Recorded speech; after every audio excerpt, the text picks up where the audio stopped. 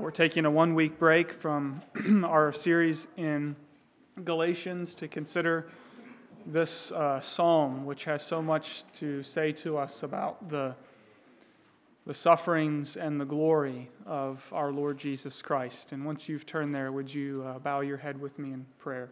Let's pray.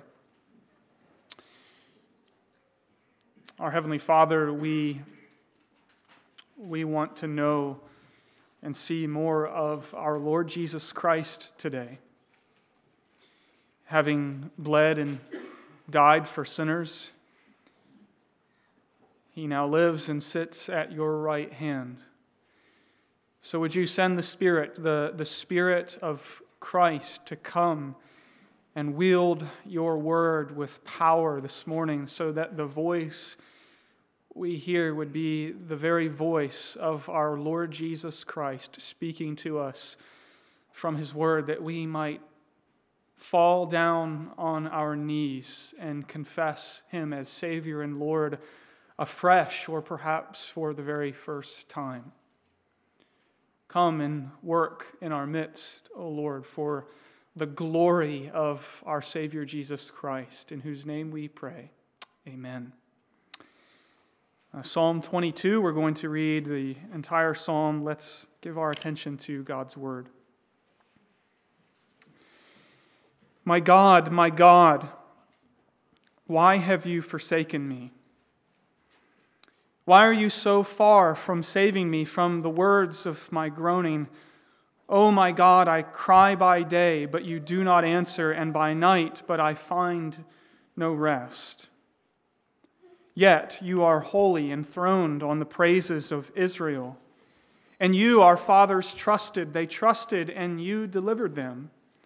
To you they cried and were rescued. In you they trusted and were not put to shame. But I am a worm and not a man, scorned by mankind and despised by the people. All who see me mock me. They make mouths at me. They wag their heads. He trusts in the Lord. Let Him deliver him. Let Him rescue him, for He delights in him. Yet you are He who took me from the womb.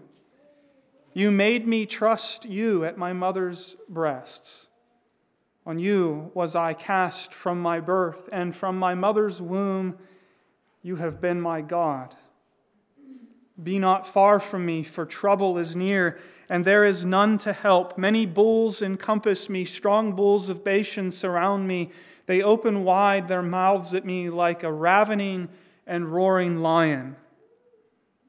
I am poured out like water, and all my bones are out of joint. My heart is like wax. It is melted within my breast.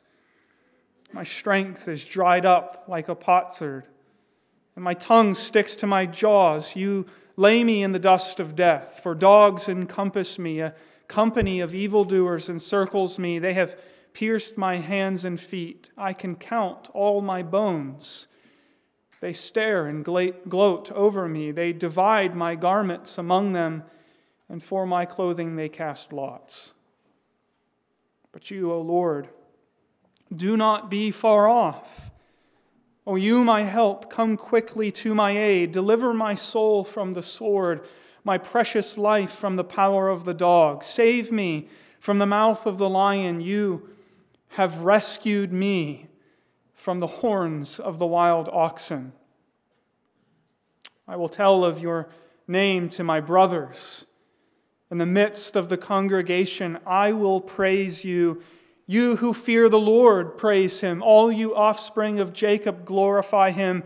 And stand in awe of Him, all you offspring of Israel. For He has not despised or abhorred the affliction of the afflicted, and He has not hidden His face from him, but has heard when he cried to Him.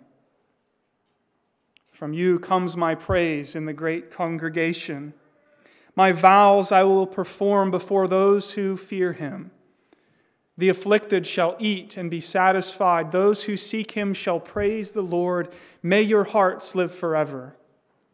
All the ends of the earth shall remember and turn to the Lord, and all the families of the nations shall worship before you, for kingship belongs to the Lord, and he rules over the nations. All the prosperous of the earth eat and worship. Before him shall bow all who go down to the dust, even the one who could not keep himself alive. Posterity shall serve him. It shall be told of the Lord to the coming generation. They shall come and proclaim his righteousness to a people yet unborn, that he has done it. Well, Psalm 22 is a psalm of David, but the content of this psalm exceeds anything in David's life experience. It is the psalm which our Lord Jesus quoted as he was upon the cross in order to give expression to his suffering as he cried out to God.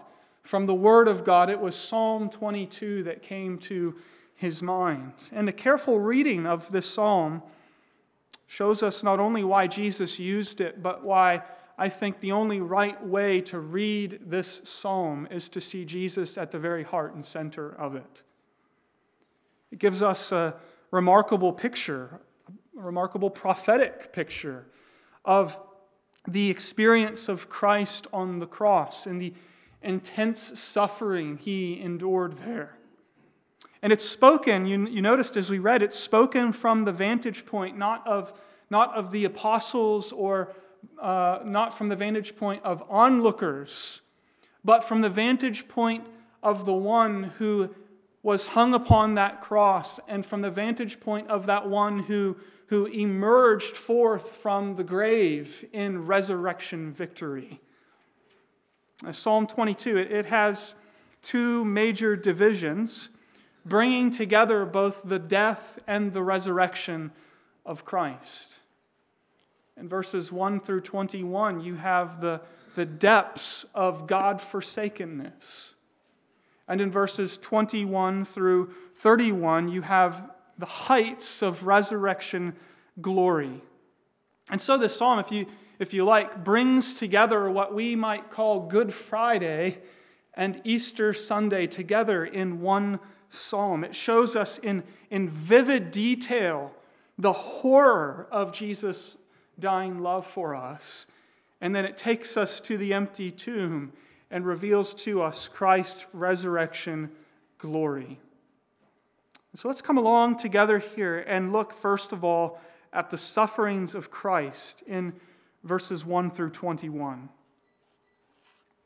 First of all, notice the pattern of these verses. There are three blocks of texts that deal with the nature of Christ's suffering, each of them followed by verses that show us the unwavering faith of Christ in God. In the midst of his suffering, this passage, it alternates back and forth. Each of these texts tell of the suffering of Christ and then shift to show us the unwavering trust of Christ. And so, if you like, a wave of suffering comes upon our Lord Jesus, and then the wave subsides and we see the unshakable rock of Christ's faith. We see it in the language of, "Yet you, O Lord, but you, O Lord," as a crashing wave of suffering rolls over Jesus and then subsides. We see the rock of Christ's faith. And so look at the first wave of his suffering in verses 1 and 5, and note that this psalm does not build to climatic suffering. It begins with the climatic suffering. It starts, if you like, at the height of our Savior's suffering. We could say a lot about the physical pain that Christ endured upon the cross and his crucifixion, the agony of torture. But as terrible as the physical suffering of Jesus was, this is what makes the cross hell. Not the nails in his hands and feet, but the cry of dereliction, my God, why have you forsaken me?"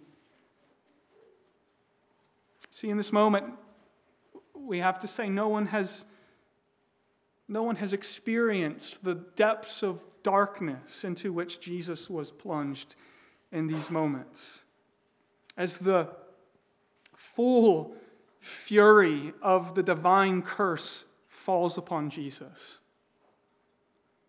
as the condemnation that our sin incurred was reckoned to Christ, and as the Father, for the first time from the consciousness of Christ, removes all sense of fellowship and love from Jesus, and in its place, you understand, I hope, Jesus wasn't merely given over to isolation.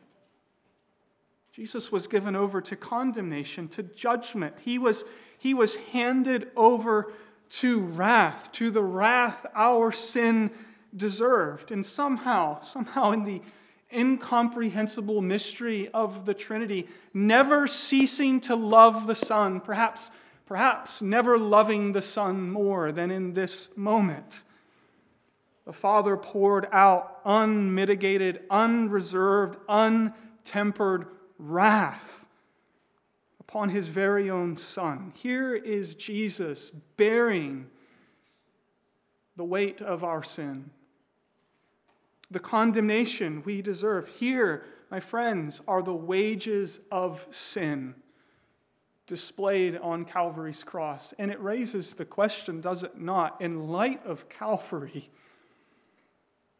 how can we ever toy with sin? I mean, how can we ever take sin lightly? Here's what our sin cost the Son. The dereliction and abandonment of the Son to the wrath and the fury of Almighty God. Look at that wretched figure upon the cross, and you have, I think, the biblical cure to a casual view of sin.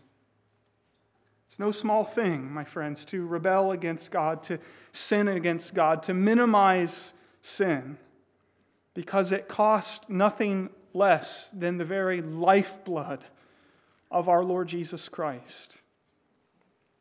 And the question of our Lord, which he hurls up to heaven in prayer here, expresses the utter perplexity of Jesus the man in this moment. Why am I God forsaken? And it's important for us to recognize as we hear Jesus pray those words that it is not a prayer of unbelief. It is not an ungodly prayer. It is actually a prayer of faith in the midst of suffering, in the midst of pain. Yes, it's a cry of anguish, but it is a cry of faith, even when in this moment he has lost all sense of his own native sonship as the eternally begotten Son of God. He cries out still, my God, my God.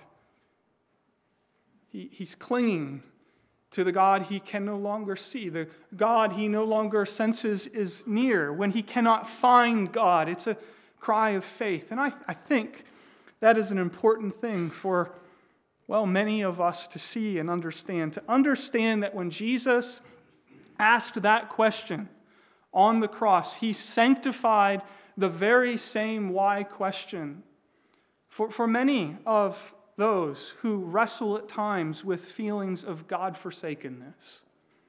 In the midst of suffering, as suffering and difficulty breaks into our lives, you see what this means for us, my friends. It means that Jesus Christ is a refuge. He is a repository of grace for those who likewise are looking for or crying to a God who does not seem near. But then notice the sustained faith of Jesus amidst his suffering then in verses 3 through 5. Notice the change. Yet you are holy. The first thing he does then is recite the faithfulness of God to the fathers. Take a look at it with me. Yet you are holy, enthroned on the praises of Israel. And you, our fathers, trusted. They trusted and you delivered them. They trusted in you and were not put to shame. He rehearses God's past faithfulness in order to sustain his own trust in the midst of suffering and pain. He sustains faith in God's faithful love and care by remembering God's faithful care in the past. And my friends, isn't that a practice for us to keep in mind when suffering begins to overwhelm us? Remember the faithfulness of God. Remember the kindness of God, the care of God for his people. He has been faithful again and again and again and again down through the ages. And you see here, it was Christ's own method to sustain his faith in the valley of the shadow of death by remembering the past faithfulness of God. In the midst of suffering, preaching to his own soul the steadfast faithfulness of God. Then in verses 6 through 8, the psalm alternates back to focus more on the sufferings of the cross. The second wave comes crashing down upon Jesus here. And the focus of the suffering here is not so much upon its spiritual effects, but upon its dehumanizing effects. We'll take a look at it. I am a worm and not a man, scorned by mankind and despised by the people. All who see me mock me. They make mouths at me. They wag their heads. He trusts in the Lord. Let him deliver him. Let him rescue him, for he delights in him. A worm and not a man. That's how Jesus felt in that moment. Despised by the people, treated like an animal, something less than human. Dehumanized, but beneath mercy and compassion, ridiculed and mocked by passersby. For everyone, you see, for everyone who has experienced the stripping away of their dignity and humanity, there is someone who has plumbed the depths of that humiliation ahead of you. You see, no one else may comprehend the sadness or the sorrow or the depths of humiliation that you have experienced in your life. But you see what the psalm is telling you? It's telling you Jesus knows. There are no depths of humiliation that you may experience where Jesus Christ cannot meet you. He has gone to the furthest horizon of human pain and suffering and humiliation so that he can say to you, I know. He's what Hebrews says, he's a sympathetic Savior. He was stripped. He was beaten. He was dehumanized and mocked, and everyone else around him abandoned him in the hour of his greatest need. His own disciples left him to the Pharisees and the people who hurled insults at him as he hung naked before the world. He saved others. Let him save himself. Do you hear the irony of that statement, dear friends? Because the reality is, if he saved himself, he could not save others. And that's why he remained there. He trusted in the Lord, they said. Let him rescue him. Let him deliver him. And then you see why Jesus says, I am a worm and not a man. That's how he felt. And you might feel like you cannot go to anybody. Nobody gets it. Nobody understands. See what Psalm 22 says. It says that's not true. Psalm 22 says Jesus gets it, and that you can go to him, and in him you have a perfect, sympathetic high priest. Then in verses 9 through 11, the wave of suffering goes back again. And again, we see the solid rock of Jesus' faith. This time, it is bolstered and supported not by a rehearsal of God's past faithfulness to the fathers, but by a remembrance of God's faithfulness in Christ's own life. Take a look. He says, But you are he who took me from the womb. You made me trust you at my mother's breast. On you I was cast from my birth, and from my mother's womb you have been my God. Be not far from me, for trouble is near, for there is none to help. Here is Jesus, the man, remembering God's past faithfulness to him as a covenant child. He can trace the workings of a tender father in his life to his earliest days, indeed to his own conception as a man. God has been his God. He was made to know and trust in the Father from his earliest days. Yeah, some of us have, I think, similar testimony. Some of you as covenant children don't remember a day when you didn't trust in the Lord. And as sinners, you don't remember a day when you didn't have a sense of your own sin and the need for the Lord Jesus Christ. And yes, in age-appropriate ways, we're trusting in Jesus and seeking to flee from sin. And sometimes I think people are given the impression that that's a sort of inferior testimony. I say, no, it's not. No, it's not. It's a glorious testimony. It's similar to the testimony of Jesus himself. It's the way things ought to be in covenant homes. From his mother's breast, he trusted in the Lord. He never knew a moment or a time in his life when he did not trust in his Father in heaven. It's the way it's meant to be. And here is Jesus using God's faithfulness in his own life to sustain his faith in the hour of trouble. Maybe an application for us here as we think about this for ourselves is we need to do some reflecting upon our own stories and see the covenant-keeping, faithful God of steadfast love as the central character of our stories, not ourselves, but the God of faithful love. And when you do, I think you will find abundant fuel to fire your faith in God, even in the midst of the worst of times. So bolstered by the recollection of God's faithfulness to him, Jesus faces the next wave of suffering then in verses 12 through 18. Now don't miss the physiological effects of the crucifixion here, the details regarding the soldiers at the foot of the cross casting lots for his garments. It's one of the reasons I think to trust the Bible. Nearly 1,000 years before Calvary, you have a detailed description and prediction of all that took place at Calvary. Now look at how this all went down then in verse 12. I'm surrounded by many bulls of Bashan. They're like lions waiting to consume the Savior.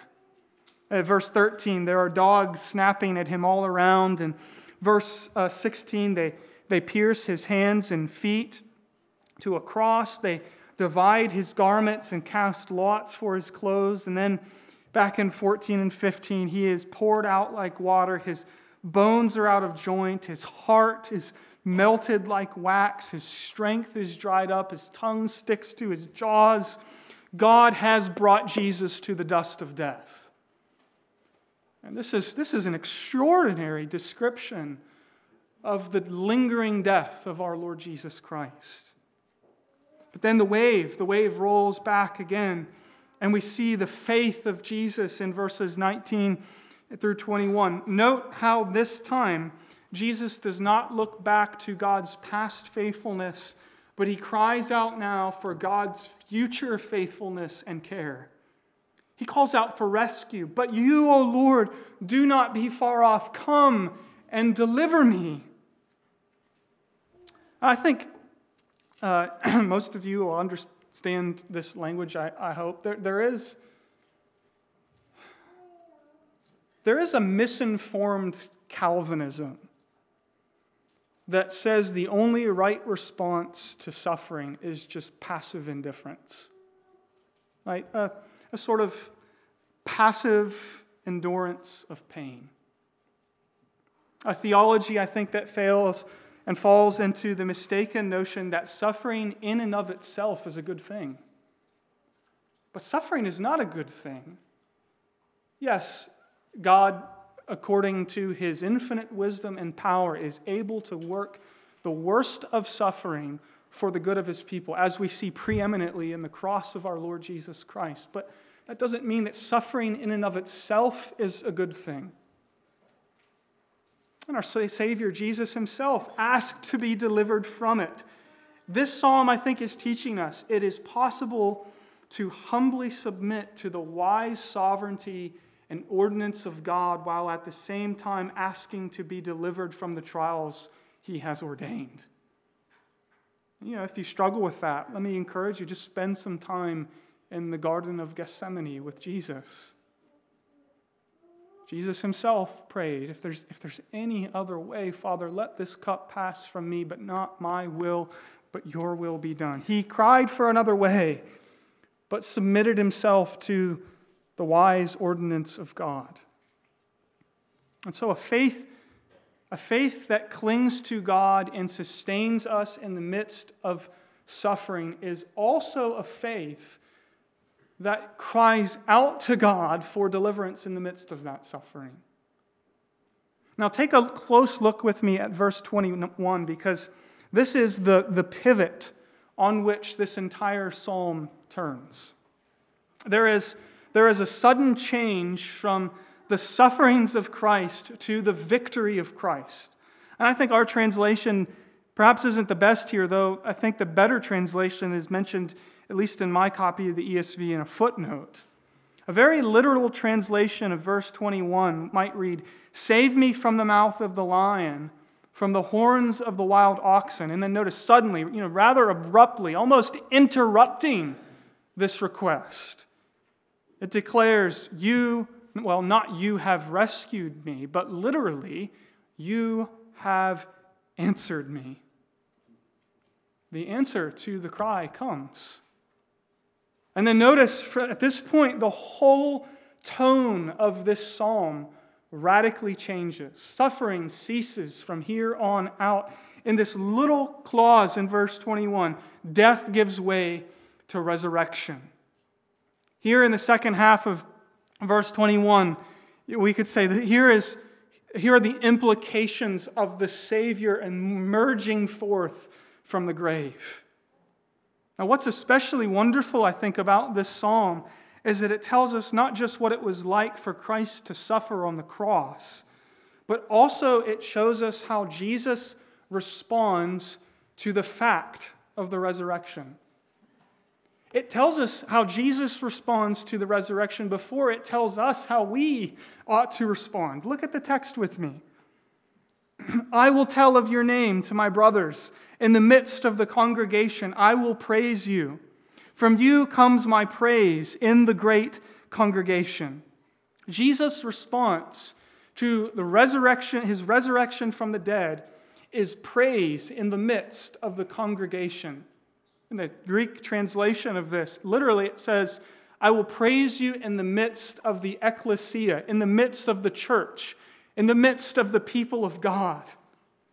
Jesus is saying, I will make your name known to those you have given to me. I will stand in the midst of the people and praise you. I will be their worship leader.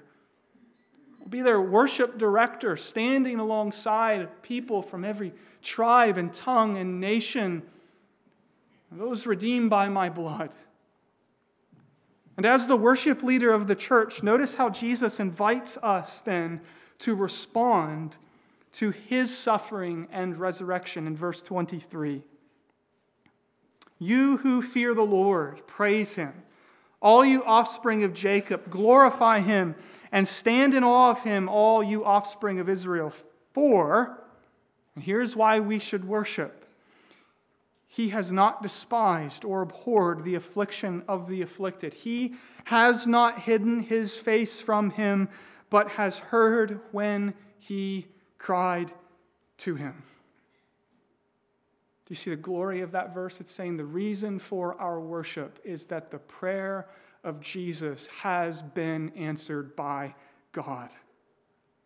Jesus Christ was raised. Jesus Christ is alive, raised from the dead. The Father heard his cries and answered and delivered him from the jaws of death. And so we're summoned to worship because the tomb is empty and the throne is occupied and kingship belongs to the Lord our God in Jesus Christ. That's why we have hope in the face of suffering. That's why we have an unwavering hope in the face of death and can say with Paul, oh, death, where is your victory? Oh, death, where is your sting? Because Jesus defeated death. And one day, death, which has already been definitively defeated, will be completely undone and swallowed up when Jesus, who rose, returns to be with us. And so a great congregation will gather, this psalm tells us, in the wake of these great facts of Jesus' suffering and resurrection. And notice the poor and the afflicted are there in verse 29. The rich and prosperous are there in verse 29. And verse 27, it extends to all the ends of the world who shall remember and turn to the Lord. All of the families of the earth, the nations will worship before God, rich and poor, Jew and Gentile, all people from every class and background brought into the congregation of God's people to give God praise because Jesus Christ lives. And in verses 30 through 31, we learn how this great congregation is assembled. We're told posterity shall serve him. It shall be told of the Lord to the coming generation. They shall come and proclaim his righteousness to a people yet unborn. In other words, a missionary movement will originate from the cross and empty tomb, and it will span the globe and the passing years until people from every tribe and tongue and nation join together with one voice and say, "Worthy is the Lamb that was slain, worthy of all glory, power, and honor." But what is it exactly that will draw the people into worship? What will lead them to forsake their idols and bow the knee to the risen Christ? What's the content of the message that gathers the nations in? It's there in just 4 glorious words in verse 31. He has done it. Or as Jesus himself understood those words upon the cross, it is finished. The debt has been paid. Sin has been atoned for. Our guilt has been removed. There's nothing else to do but to come in faith and bow down in worship because Jesus died. You see, there is grace and pardon for you and me. And because Jesus lives, there is new and everlasting life for all who put their trust in him. You know, Easter time is a time for many of us to get together with our families. It's a joyful day for many of you as you see loved ones. Sadly, for some in our congregation, it's a day of sadness and loss. Psalm 22 is exactly what we need, dear friends. Because Psalm 22 does not fix our gaze upon our temporary blessings in this life or our sufferings and losses. It fixes our gaze upon the crucified and risen Lord Jesus Christ. We see then there's real sympathy for broken and suffering believers because he suffered for us. We see that there's forgiveness for sinners because Christ became sin for us. We see that there is hope for tomorrow because Jesus Christ is alive. Praise God, he has done it. It is finished, this psalm is here to tell us. And so may the Lord fix our gaze upon Jesus today. And may it lead us, as this psalm calls us to do, to give praise to the God of our salvation. Well, let's pray together. Our Father, we do praise you that Jesus Christ died and rose for us. The same body into which the nails were driven now is seated at the right hand of God our Father. And we thank you that he is coming again one day to judge the living and the dead and to make all things new. We thank you that Jesus Christ endured the horror of the cross for the joy set before him, so that by faith we might be his, and being his, enjoy you forever. And we pray all of these things in Christ's name. Amen.